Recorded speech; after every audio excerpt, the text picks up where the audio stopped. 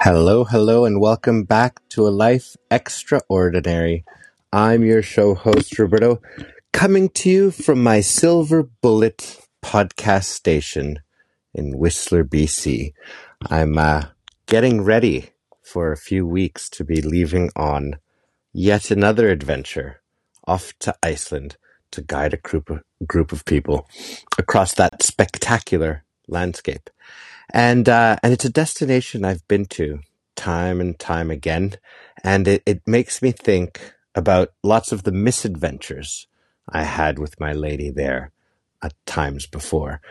One time, we're driving on the road, and it was so icy that the car kept sliding to the side, and there isn't much of a shoulder in Iceland to keep you from rolling off into the volcanic pit, and it was extremely stressful. So much so that she was almost in tears about how nerve-wracking the drive was. Now, I share this with you just because it's all about this today. Tonight's show is all about love and adventure. And do they really go together?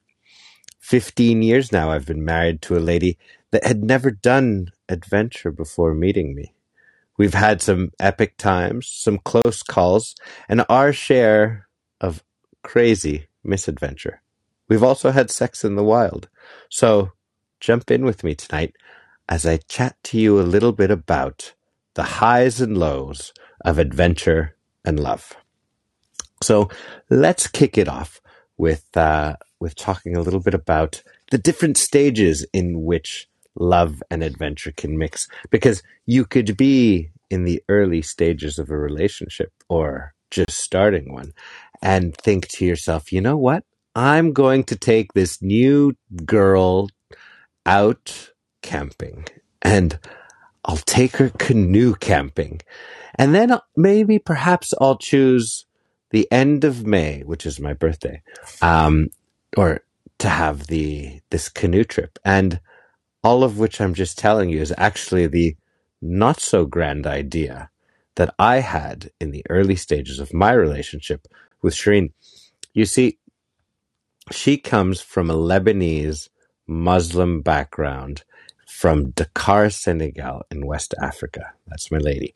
And she obviously comes from a culture that was never into backcountry adventures, camping, or sports for that matter. Indeed, it's just not a very big part of Lebanese culture to go out camping, and even less so in a country like Senegal.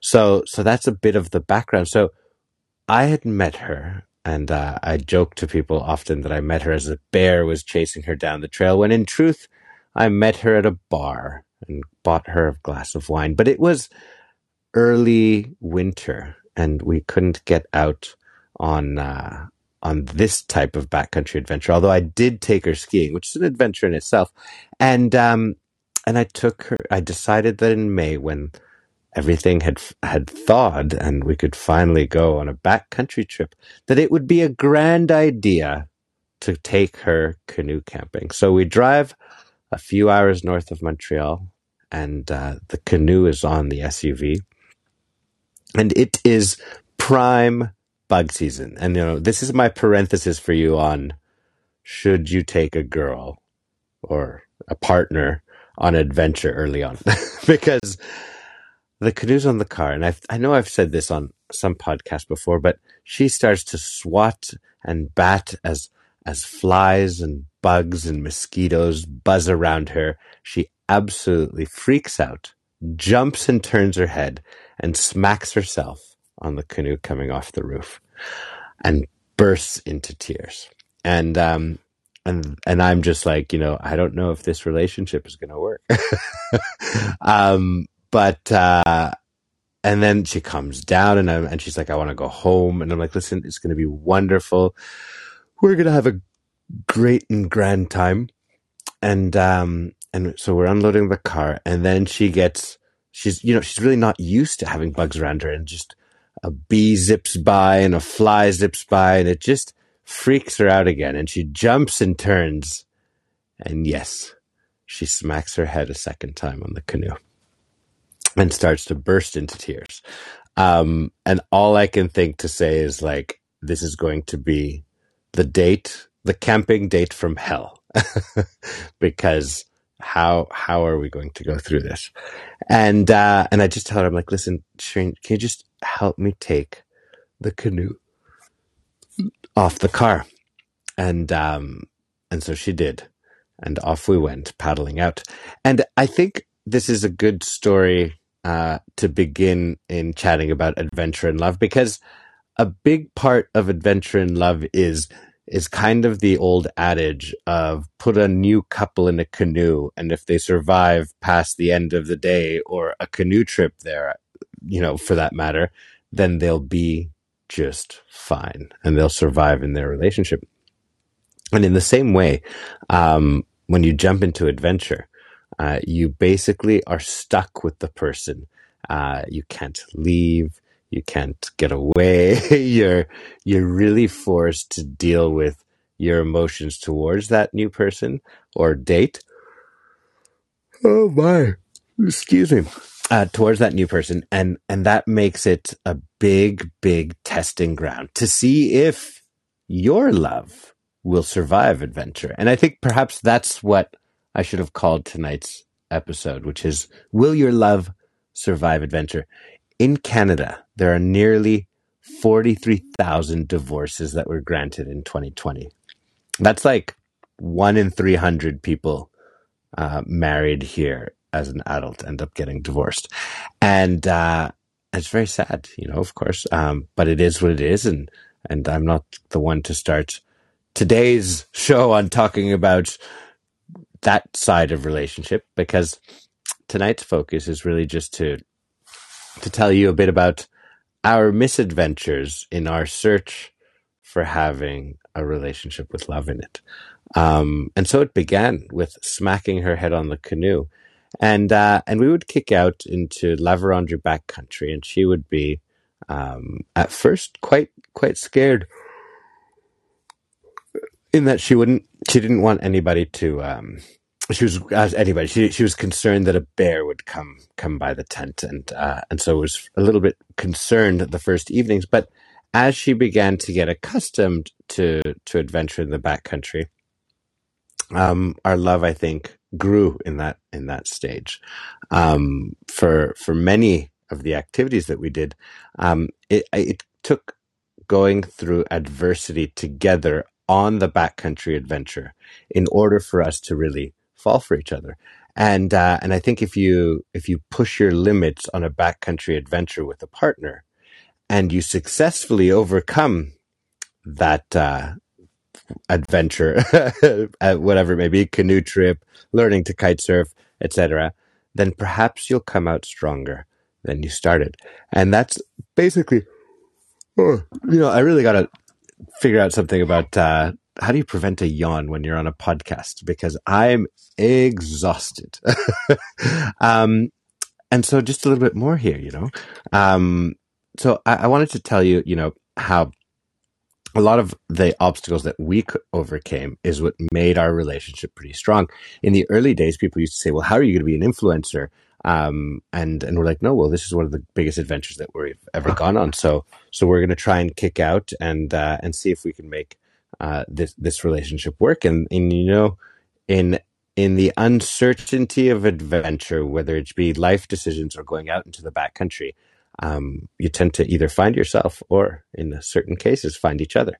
And several times during the early stages of my relationship with Shireen, she hesitated about being in the relationship. And she said, oh, this is just not for me, and your adventures are a little bit too intense. and I said, no, we must stay together and whatnot. And that led to almost 15 years of adventures together. And of course, the greatest ones coming along with kids.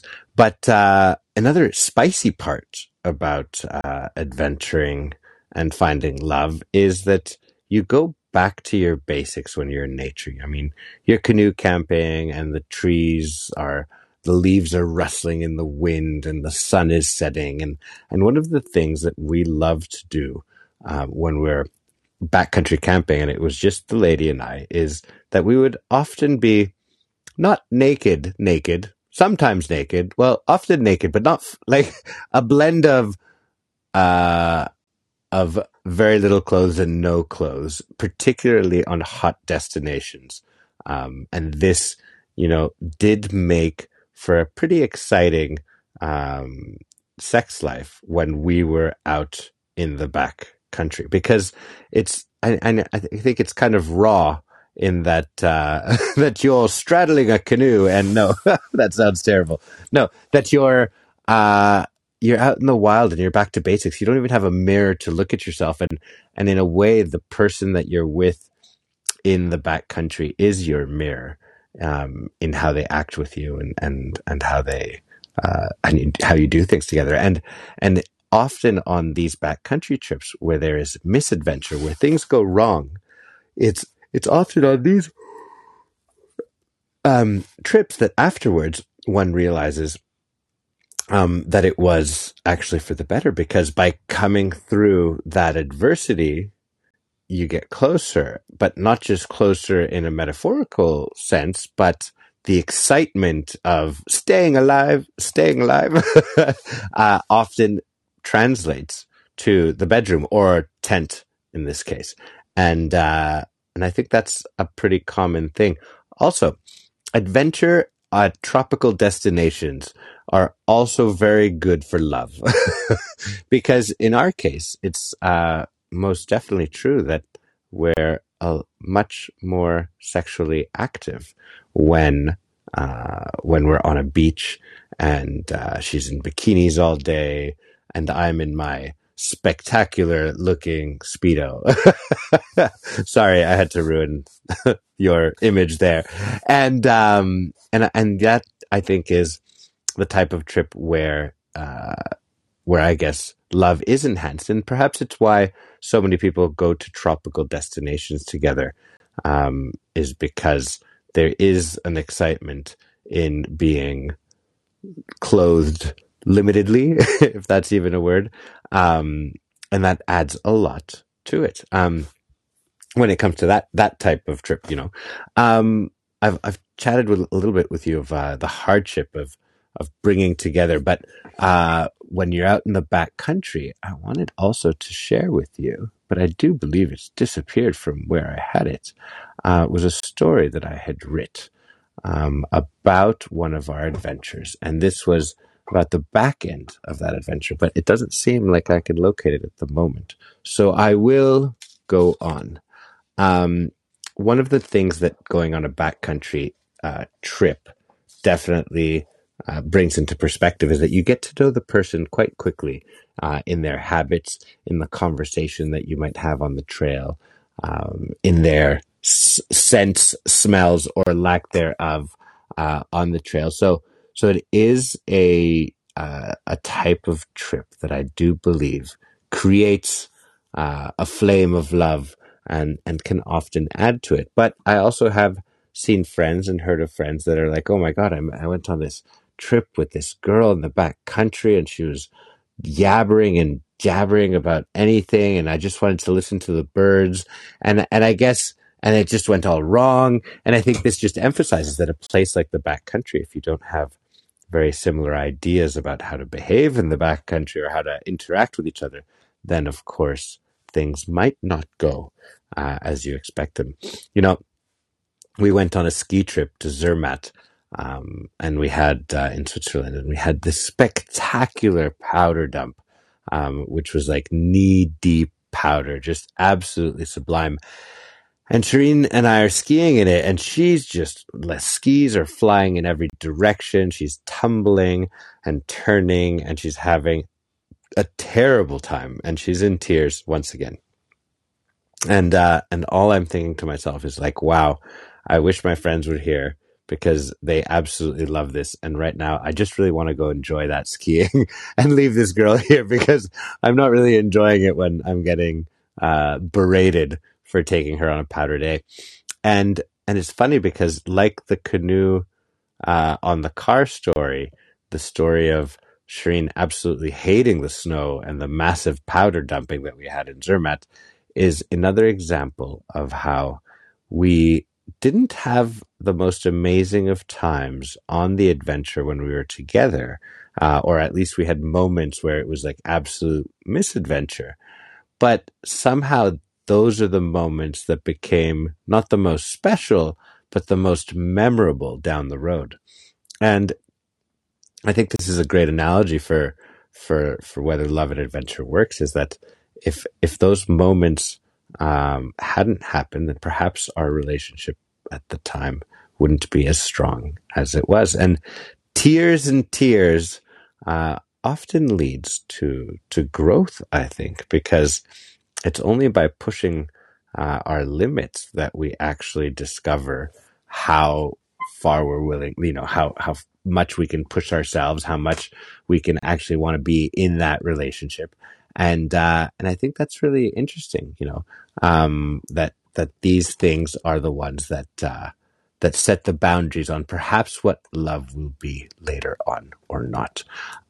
If I wanted to give you advice on which sports to go do for your first adventures with someone in search of love, then I would say perhaps it's best to take it slowly. And I guess what I mean by that is choose a sport that isn't so difficult, because if it is, then it might push your limits a little bit too far, and you might not be feeling as desirable as you might have heard from my story here.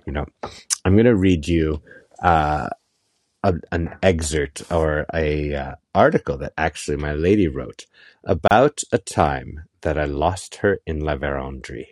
And that's the big expanses of water where I'd love to go paddle. And so this is written by her. And I wish in retrospect that she was the one reading it to you. But I think that'll do just fine, because it gives you an essence into how misadventure can often lead to a life of long love. There I was, sitting in my kayak in a maze of islands, scared and alone, crying and screaming. A couple of minutes before, I had been reminiscing about the amazing week Roberto and I had just spent on my ritual birthday camping trip. It was towards the end of August, my favorite time of year to go camping, when the water is warm, and most of all, the black flies and mosquitoes are gone. Small reference there to some of our first backcountry trips where she understood that the time of year makes a big difference. Being based out of Montreal, we had decided to go camping at a decent drive distance from our home. Not too far, but still far enough to feel detached and remote. La Vérendrye Faunic Reserve is one of the largest reserves in the province of Quebec, with over 4,000 lakes and rivers, 2 huge reservoirs, Kabonga and Dozois. It is a wilderness camper's paradise. Excuse me. Every year, for our respective birthdays, my husband and I go camping. We feel at home in the wild, and it is the place where we like to detach from society and the busy hustle and bustle of the city. On the morning of day 6 of our week-long camping trip in Reservoir Dozois, we awoke to a beautiful day, blue sunny skies, placid water, and a warming sun. Just my type of paddling conditions. As we walked down from our camp to our kayaks on the beach to get our coffee pot, we noticed some bear prints all over the boats, all around the boats. Boy, were they big. Quebec is home to a population of over 100,000 black bears. While diminutive in size compared to the grizzly counterparts, the majority of bear attacks on humans are by black bears. It was early afternoon when we set off in our kayaks. We had only been paddling for some 30 minutes when my worst nightmare happened. My face was drenched. Tears streamed down uncontrollably. I couldn't believe earlier that day Roberto and I had been enjoying a delicious breakfast in a beautiful and magical place. And now that very same place, in all its beauty, was petrifying me. I was lost in the middle of a dark blue lake, with no phone signal, no map, no compass, and no tent. Being in an individual kayak, we had been paddling at our own speed a good 50 meters away from each other. When we got close to an island, you go around the right and I'll go on the left, and we'll meet at the end. Shouted Roberto, and before I could answer, on he went. It was our second year dating and therefore my second year of adventures. Roberto introduced me to camping. Prior to meeting him, I had never been in a forest or on a kayak or alone in the wild.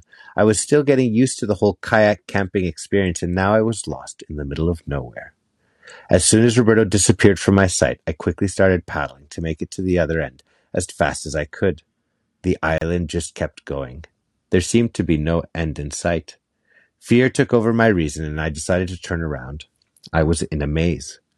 A maze of blue lakes and lush green forest. No mountains, no hills, no markers, no map.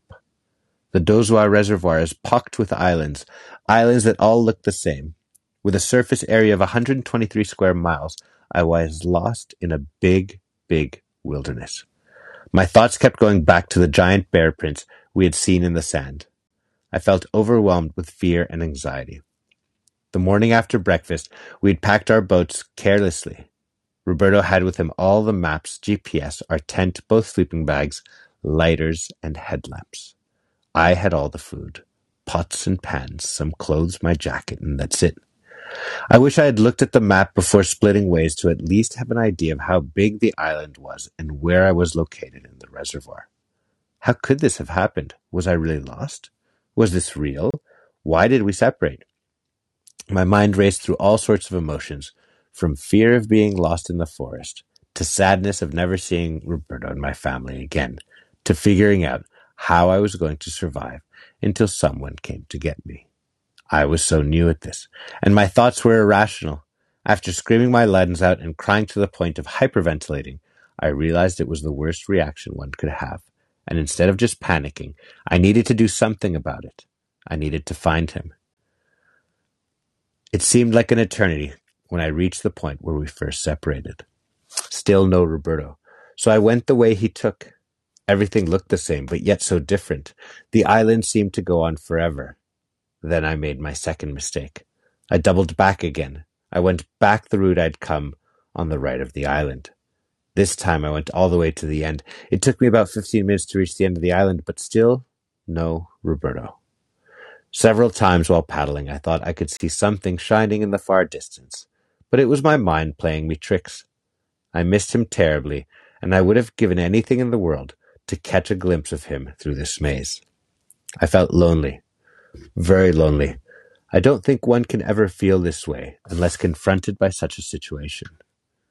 To be in the wilderness without the right gear, GPS or map, and again, I was new at it. Half an hour passed, then an hour. The more time passed, the more I felt overwhelmed. I needed to land and calm down, but all I had was food. The bears would surely smell me. I got out of my boat after landing on the sandy shore of the island and sat on a dead tree, waiting, hoping. Calmer but scared. Reason told me that he would find me. He had to find me. Nothing. He wasn't there, and it didn't seem that he would be coming this way any time soon. The silence felt deafening. I thought about how Roberto must be feeling. I knew he would be extremely worried. After about an hour on the log, I decided to paddle back to where we first separated ways and wait there. Still nothing. The sun shone high in the sky. Time moved slowly. Minutes felt like hours. I was hoping Roberto didn't leave the area to head back to the car, thinking I had gone that way. My tears were gone. I wasn't crying anymore, but the fear remained. Just imagining having to spend the night alone, without a fire, a tent, or even a sleeping bag, was too terrifying. In retrospect, there was so much we would have done, but this was only my second year camping. This nightmare seemed to become more a reality. The clock kept ticking. I would have to survive alone. How long would it take him to find me? Has it been 2 hours already? Really? As all of these thoughts were rushing through my mind, I thought I saw something shining on the water in the distance. It was hard to tell what it was, and I didn't want to get my hopes up. Each time I thought I saw him, it turned to be a mirage. I decided to paddle towards it. I had to try. The glint disappeared. I slumped in my boat. dejected. Then the glint appeared again. Desperate, I paddled as fast as I could toward it. The glint turned into a boat. His boat. I felt elated. But my emotions quickly evaporated when I realized he was paddling away from me. And when Roberto paddles fast, he goes twice my speed. Oh no. The adrenaline pumped and a renewed energy filled my arms. I screamed and paddled, but he was getting further and further away. Suddenly he turned over his shoulder, spotted me, and turned his boat. I couldn't believe it. I don't remember ever having paddled so fast. Our boats smacked together when we reached each other. Tears flowed like Niagara. We clasped together, we kissed, we cried. We hugged in the middle of the lake. I couldn't be mad at him. I was overwhelmed with love, ecstasy, and relief. It's now been 7 years that I've been camping and exploring the backcountry with my other half, and since that day, when we're kayaking, we always make sure that each of us has an emergency beacon, a map, a lighter, a GPS, warm clothes, for you never know when the perfect day can turn into a nightmare. So there you go, a little bit of misadventure in the wild, but I've got a caller here, and I'd love to take it. Hello, Garima. Let's see, now you got to take your microphone off if you want to join in, but we'd love to have you call in here. Hello, nice to see you. Hi, Garima, how are you? I'm fine. What about you? I'm very good, thank you. Thank you for coming on today. What can, It was what, just amazing. I listened that. oh, thank you. What questions might you have of our adventures and misadventures? On the question, it was just really awesome about knowing about the adventure of life, love, and that's great. Oh, thank you. Really appreciate that. You know, it's been about 15 years now that I've been with my lady, and we've gone through a lot of misadventures, like the story I was just saying. But at the end of the day, if you overcome a lot of the tougher stuff in the wild, you create a much stronger bond. Where are you calling from today? You're right. Yeah, and where are you calling from today, Garima? Sorry, please. Yeah. Can you please repeat your Oh, question? I was saying, where are you calling from today? I'm calling from India. From India. Oh, very good. So, what time of day, or is it daytime where you are now? It's 12 p.m. afternoon. Oh, very good. We are 12 hours difference on totally different parts of the planet. Of course. Yeah, I'm very proud. I think that's really cool. Outside my window, there's snow, but I don't think you've got snow outside yours. Although I could be wrong Oh, if you're in the mountains. it's so hot. It's so hot here. Oh, right. Well, you send me some sun, and I'll send you some snow. That sound good? Well, thank you very much, Garima, for calling in. I really appreciate it. Thank you. Please join my club also. I'm also over the Callan and I have my own episode over the I'm the Boss. Oh, I will definitely check it out. Thank you. Thank you. Take care. Bye bye. All right. Thank you for. I think that's definitely the furthest call from furthest away that I've received while doing the podcast, and that's definitely one of the really neat things about this app is that you can talk with people and you can call in anytime and communicate with somebody on the show, and it's really unique because just like that, you can connect even if you're a whopping 12 hours difference. so so there you go. That is it for this evening. I hope you enjoyed the show, but I guess I can leave you with one word of advice today, and that would be that you can, and love and adventure can mix, but it's more likely to be better if you mix a little bit of love with misadventure. Good night. See you next time.